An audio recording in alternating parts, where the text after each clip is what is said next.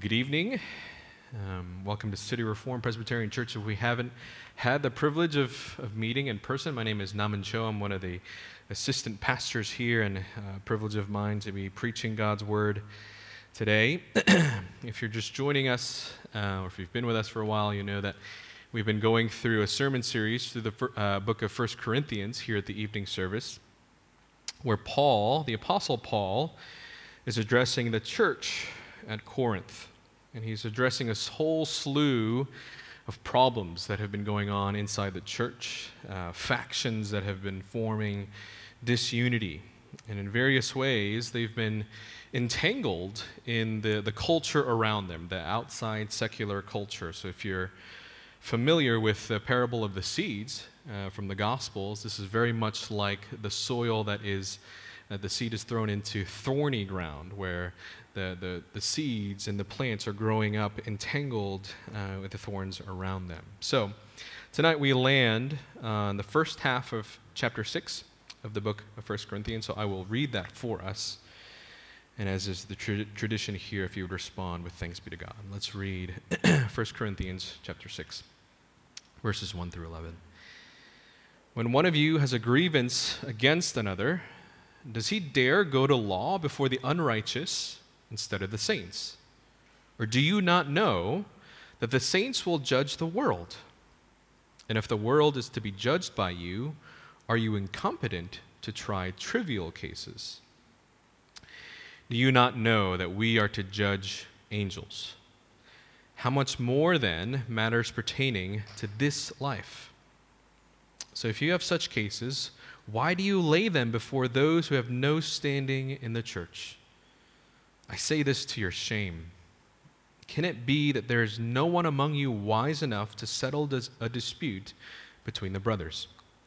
But brother goes to law against brother, and that before unbelievers? To have lawsuits at all with one another is already a defeat for you. Why not rather suffer wrong? Why not rather be defrauded? But you yourselves wrong and defraud, even your own brothers. Or do you not know that the unrighteous will not inherit the kingdom of God? Do not be deceived.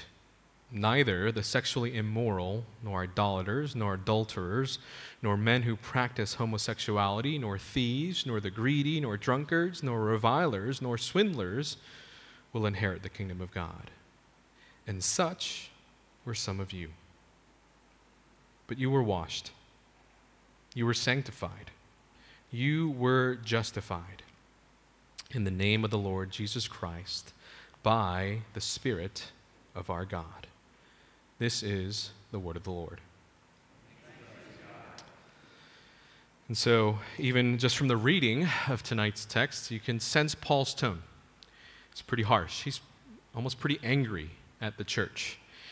And how did he get to this point? Well, what's been going on in the church of Corinth is that brothers and sisters in Christ in the church at Corinth, whether through various different conflicts or disagreements, have brought it to a point where they couldn't figure it out amongst themselves anymore, but have litigated against one another and have brought lawsuits against each other.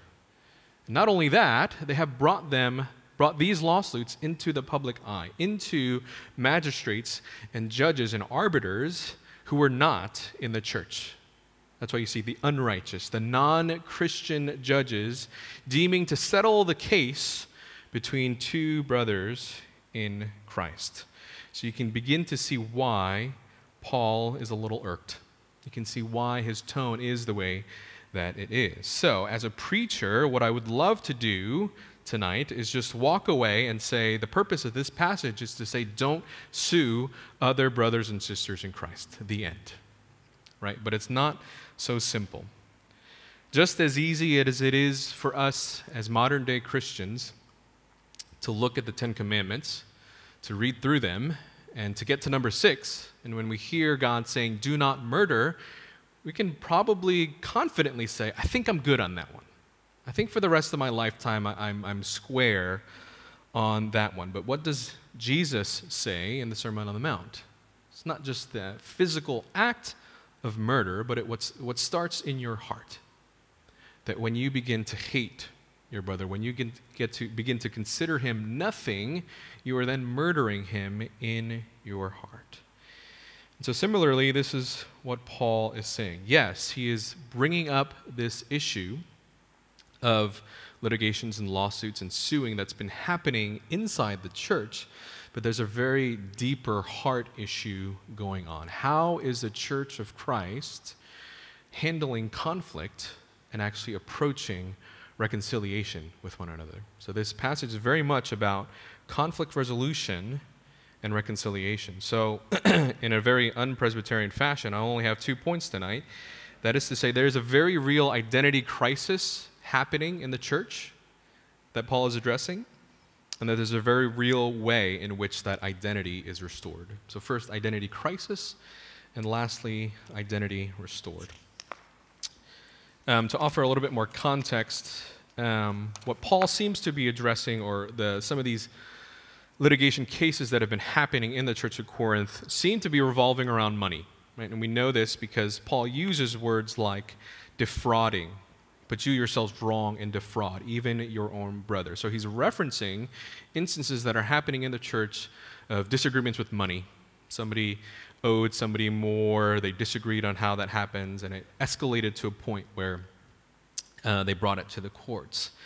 And so I bring that up to say that what Paul is not saying here is that all of the law and lawyers and the court system is bad. That's not what he's saying, but that there is a difference in these types of qualitative cases. So that if you were to ask any law student or lawyer, if you will, what's the difference between a criminal case and a civil case? Right? And so a lot of times when we see criminal cases, criminal law was designed to protect the state's welfare from actions deemed threatening or harmful to the overall safety of society. So things that are harmful to the culture and the society and the world around you, which is why a lot of the times in criminal cases, it's always the state versus fill in the party, right? It's acts done that is harmful to the society around you. Whereas civil cases are cases that happens between two individuals. Civil law focuses on private relationships and disputes between members of a given community or society. And so what Paul seems to be addressing here is that for whatever reason, these civil disputes that happened within the church have now spilled over into the outside, and that's a big no-no. Not all courts and judicial systems are as bad as Paul himself will reference in Romans 13 are called to submit to our authorities, that it's for the protection and the good of the people that God has instituted the law. And to focus it a little bit more on Corinth and this culture of law and litigation, there was a very big one at the time.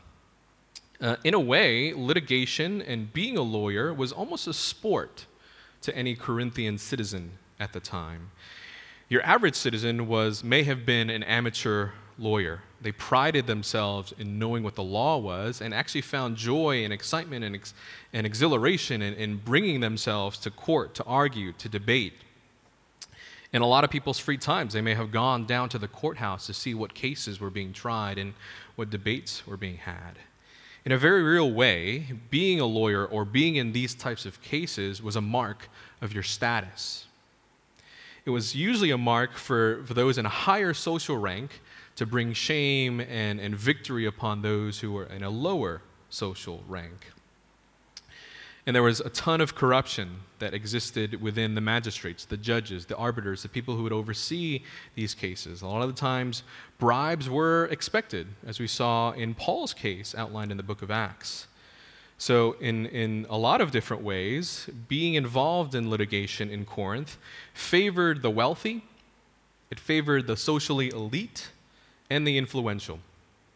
So even today, we can relate to this. When you think about lawyers and law and litigation cases today, and you think, how do I define them? A lot of times they're referred to themselves as suits, right? You hire suits. If you've ever seen the TV show Suits, all about corporate lawyers in New York City, it's all about the money, the connections, the status, the power and influence you can have. So we can already begin to see the web that the Christian Corinthians are being entangled in by being involved in a culture that makes this all a sport. In the previous chapter, last week, Pastor Matt preached from chapter 5, and what's famously known as the passage of the incestuous man, of bringing up this terrible sin that was existing in the Corinthian church, and how church discipline is actually a good thing. The Corinthians were unwilling to call out sin for what it was and to instill discipline within the church, even if it meant for the good of this person or for the good of the whole community. Paul was trying to say discipline is a good thing, and if it happens right within the church, grace, and you can see grace happening. You can see the Spirit at work. Don't worry about judging the outside world, but worry about disciplining one another in the grace of Christ. But the irony in this very next chapter is now the Corinthians are only willing to call out sin, something that they weren't willing to do before. They're only willing to call out sin because it was impeding on their own self-preservation. They thought they had more money coming to them, or they thought they could win this argument, or they thought they could climb this social ladder, and even if it meant doing it to somebody sitting next to them in those pews, that they were going to bring it to the court of law, self-preservation. Whereas before in chapter 5, Paul was addressing sins of omission, things that they were not doing. Here, Paul is very much addressing sins of commission, the fact that the Corinthian church was abusing this act of discipline, if you will, in the most distorted way. They took this idea of disciplining one another and took it to the polar end of that spectrum for selfish motives, to call somebody out, to exhibit a higher social status among them. Now things have been brought out, and they're airing their dirty laundry in public, if you will. And so this is just one of many issues that Paul is addressing throughout this letter. And this is a common theme. And what is Paul's main purpose for any issue that he brings up here in the church? If it hasn't been brought up yet, what I will say is, what was Paul's main message to the church? We go back to chapter 1, verse 2. To the church of God that is in Corinth, to those sanctified in Christ Jesus, called to be saints together with all those who in every place call upon the name of the Lord Jesus Christ. Those who are called to be saints, those who are called to be holy. What does it mean to be holy? Those who are called to be set apart. Those who are called to be different than the world around them. But very much so, the Corinthian church was not different than the secular world around them. There was no distinction between the church and the world. So, in a very real way, Corinth, the church, was having an identity crisis. They were forgetting this call to holiness, to be the saints of Jesus Christ. Christians were acting like non-Christians, and there was no distinction between them and the next person outside of them.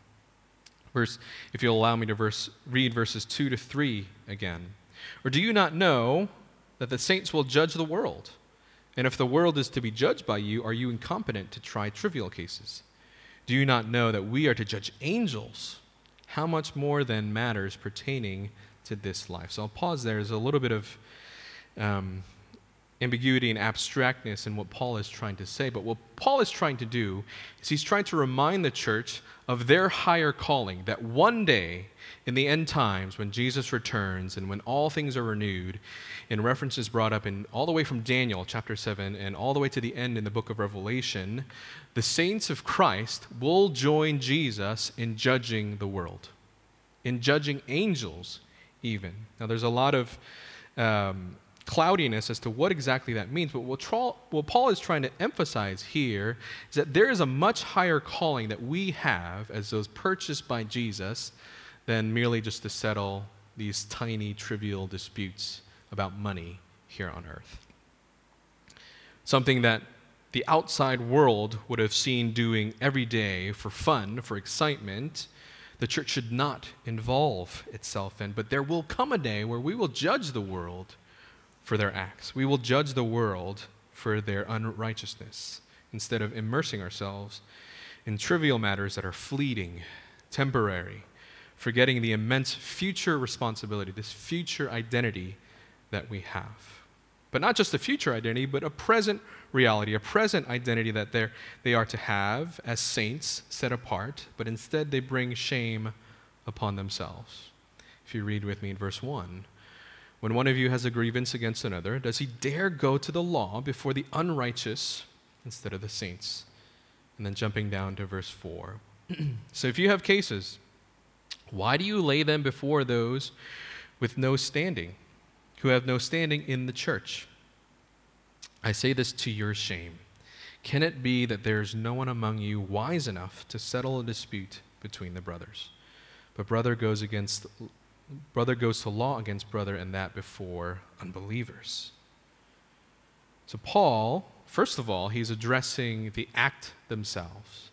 The fact that Christian brothers and sisters in the same community, in the same church, would think about committing these acts of fraud and cheating people out of money or property.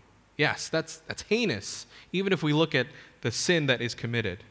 But not only that, how it was handled. Can you imagine going through the process of being angered enough to say, I am going to sue somebody that I go to community group with? Can you think about the thought process that it must have taken for them to get to point A to point B? And you can see why Paul is appalled and ashamed. Not just the acts that were committed, but the ways in which it was handled. And then take it a step further. Not only did they bring themselves to bring this lawsuit, they brought it before the secular magistrate. They brought it before somebody who had no foundation, the unrighteous, who had no background knowledge as to what proper reconciliation, what proper restoration looks like. As a parent of two kids who are almost 6 and 3, you can imagine the disputes I have to settle in the day-to-day. Just today, I was settling who grabbed the toy first, or whose strawberry lemonade this was, or whether you want mommy to drive or you want daddy to drive, right? And so it's very trivial things that I deal with in the day-to-day, and while I want to try to not pull my hair out, I still want to exhibit and show grace to my children. But then can you imagine if Sarah and I got into one of the biggest fights of our lives, so angered that when we would go to our children and say, Isabel, Bennett, what should we do here? How do we settle this? It's absurd. You would never think to go to somebody who had no idea what you were thinking, who had no context or background information to who you were, and expect them to settle a conflict this deep, this painful, this scarring. And so Paul is grieving. You can sense his sadness, his righteous anger towards the Corinthian church, that they would have let this come to this point, a severe, broken identity into who they were called to be, what they were called from, and even presently who they are now. Now, maybe we think, again, like the Ten Commandments illustration, that, Naman, I think I'm still good in this area. I don't think I've ever had the temptation to hire a lawyer and sue someone in the church. I think I'm good there. But, sadly, we've read headlines recently of the brokenness of the church, capital C. We've read plenty of stories. We've heard the gossip and the rumors and know and can sit here fully acknowledging that we are not free from that kind of temptation, that there is real brokenness that even happens within the church. So we first have to acknowledge that. But also personally, for you yourself, for me, myself, I ask us, how do we resolve conflicts? How do we resolve conflicts even within the church, with other brothers and sisters in Christ? When something comes up, are we tempted to just look it over, just glaze over? It's like, it probably wasn't that big of a deal.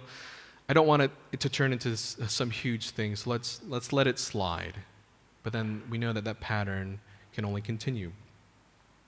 Or if we're involved and immersed in a pretty big conflict, do we have a spirit of litigation, of wanting to present our case in the most persuadable way, to say no one else can see this objectively but to side with me? Do we have a spirit of winning, of superiority? Or is our spirit one of speaking truth in love, of considering somebody to be our brother or sister. One that will ultimately lead towards our restoration and the restoration of the other person.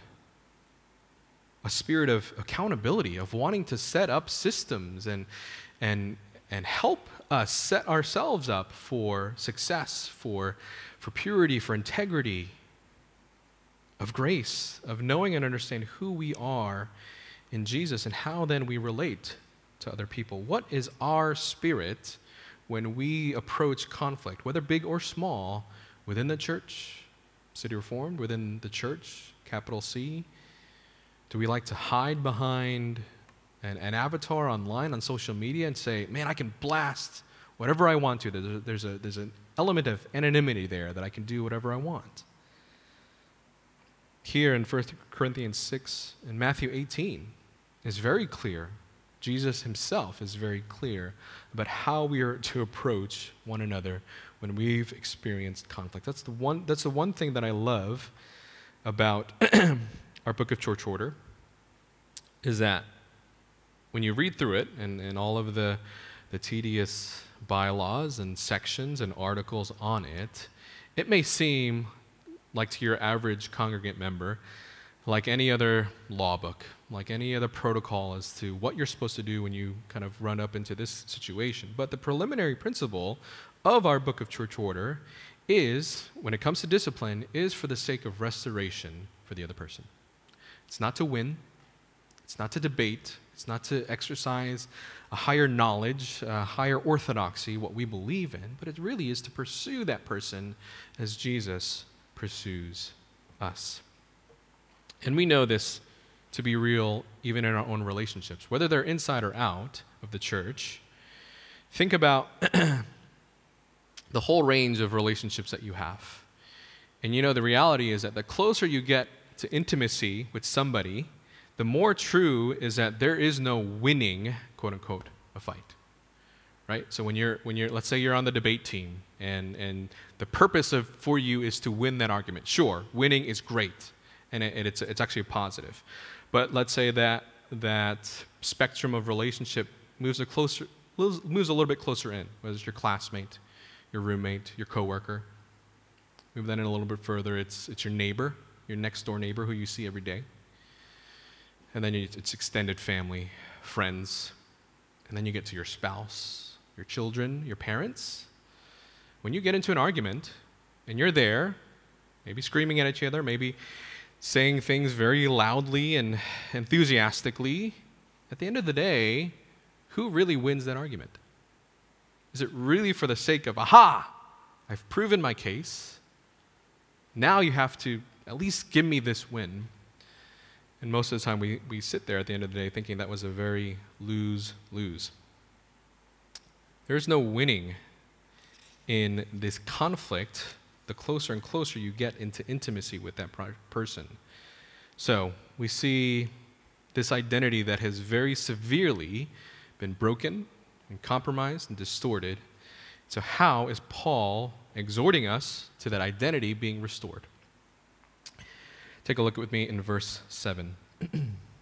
To have lawsuits at all with one another is already a defeat. There is that lose-lose again. Is already a defeat for you. Why not rather suffer wrong? Why not rather be defrauded? I'll pause there. Might be a little tricky to see the gospel connection here. But Paul is exhorting the church. It would have been better for you to just absorb the loss, absorb this fraud that you have been a victim to. But absorbing the cost of a crime only works if we have nothing else to lose. If we don't feel entitled to something, if we don't feel like, well, that was my money to begin with, that was my property to begin with, so I'm going to argue my case here. But if we feel like we have nothing left to lose, we can see Paul's argument here of just absorbing that cost rather than having gone through the debauchery that was even the terrible witness that the Corinthian church was being to the outside world. The Corinthians couldn't just let the fraud slide, even if it was from another brother in Christ. They felt the need to recover what was lost because they felt so entitled to it. But if they understood their identity as sinners, as somebody who had nothing left to boast in, who had nothing to offer, no honor, no status, no privilege, they would have seen one who had all the honor, all the status, all the privilege, all the power in the universe, who was actually, in a very real and cosmic way, defrauded, wronged, mocked, humiliated, shamed, beaten, pierced, and killed in our stead. The only one who had the right in a divine courtroom to plead his case, but chose to remain silent. The only person in the history of the world who had the chance to settle the score, but decided to say nothing. What Paul is trying to do here, it would have been better for you to absorb this cross, that you were to reflect on the person and the work of Jesus Christ, than to get to where you are now.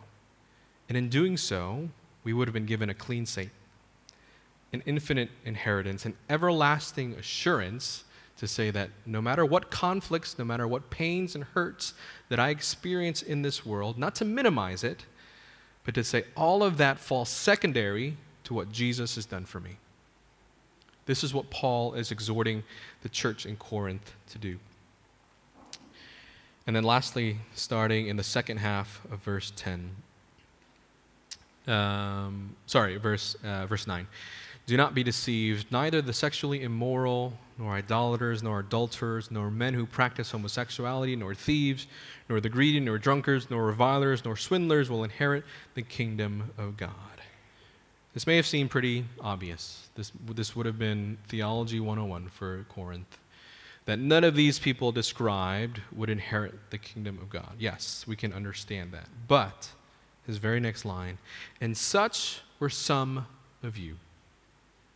Paul is calling to mind the very depth and reality of their sin, but he doesn't leave them there. His very next sentence after that is, but what? But God. But you were washed, but you were sanctified, but you were justified in the name of the Lord Jesus Christ and by the Spirit of God. The temptation here is thinking, we have a leg up. I can think of a laundry list of people that I think I'm better than, that I think I have this opportunity to exhibit my own hierarchy or superiority over them. And maybe that was a temptation for the church at Corinth to say, I can win this case. I can get my money back. I can get what's coming to me. But instead, we lose the sight that we have been identified as those who are sexually immoral, the idolaters, the adulterers, the men who practice homosexuality, the thieves, the greedy, the drunkards, the revilers, the swindlers. As heinous as we think those crimes are, that same heinousness of sin exists in our very own heart. But it was God who came and made a difference. But God washed you, but God sanctified you, but God justified you by the Spirit of God. So we can't answer this call to be holy. We can't answer this main message for Paul to be set apart from the Holy Spirit. So how do we apply this even as modern day Christians? Well, as I mentioned before, Matthew 18 is a very, very clear and helpful way to approach conflict. You know, it's not easy. I myself personally am non-confrontational. I hate to bring up, whether big or small, pains and hurts. I'd rather just glaze over them, pretend like it never happened so that we can maintain this equilibrium that we have established here. But we know that at the end of the day, it's still there. It still eats at us. And so Matthew 18 is not a means for us to call out things left and right, but it's a way for us in which we pursue one another. That we as men and women, as human beings, acknowledge the fact that one day we are going to get into some kind of spat with somebody. And when that happens, not if, when that happens, how are we to love them? And how are we to approach them in grace? And lastly, is while we do that, seek reconciliation as a means of restoration.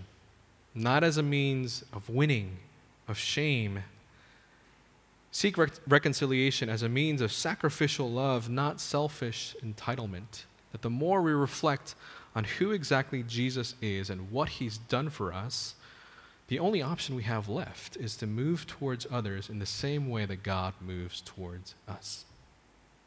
Amen. Let's pray together.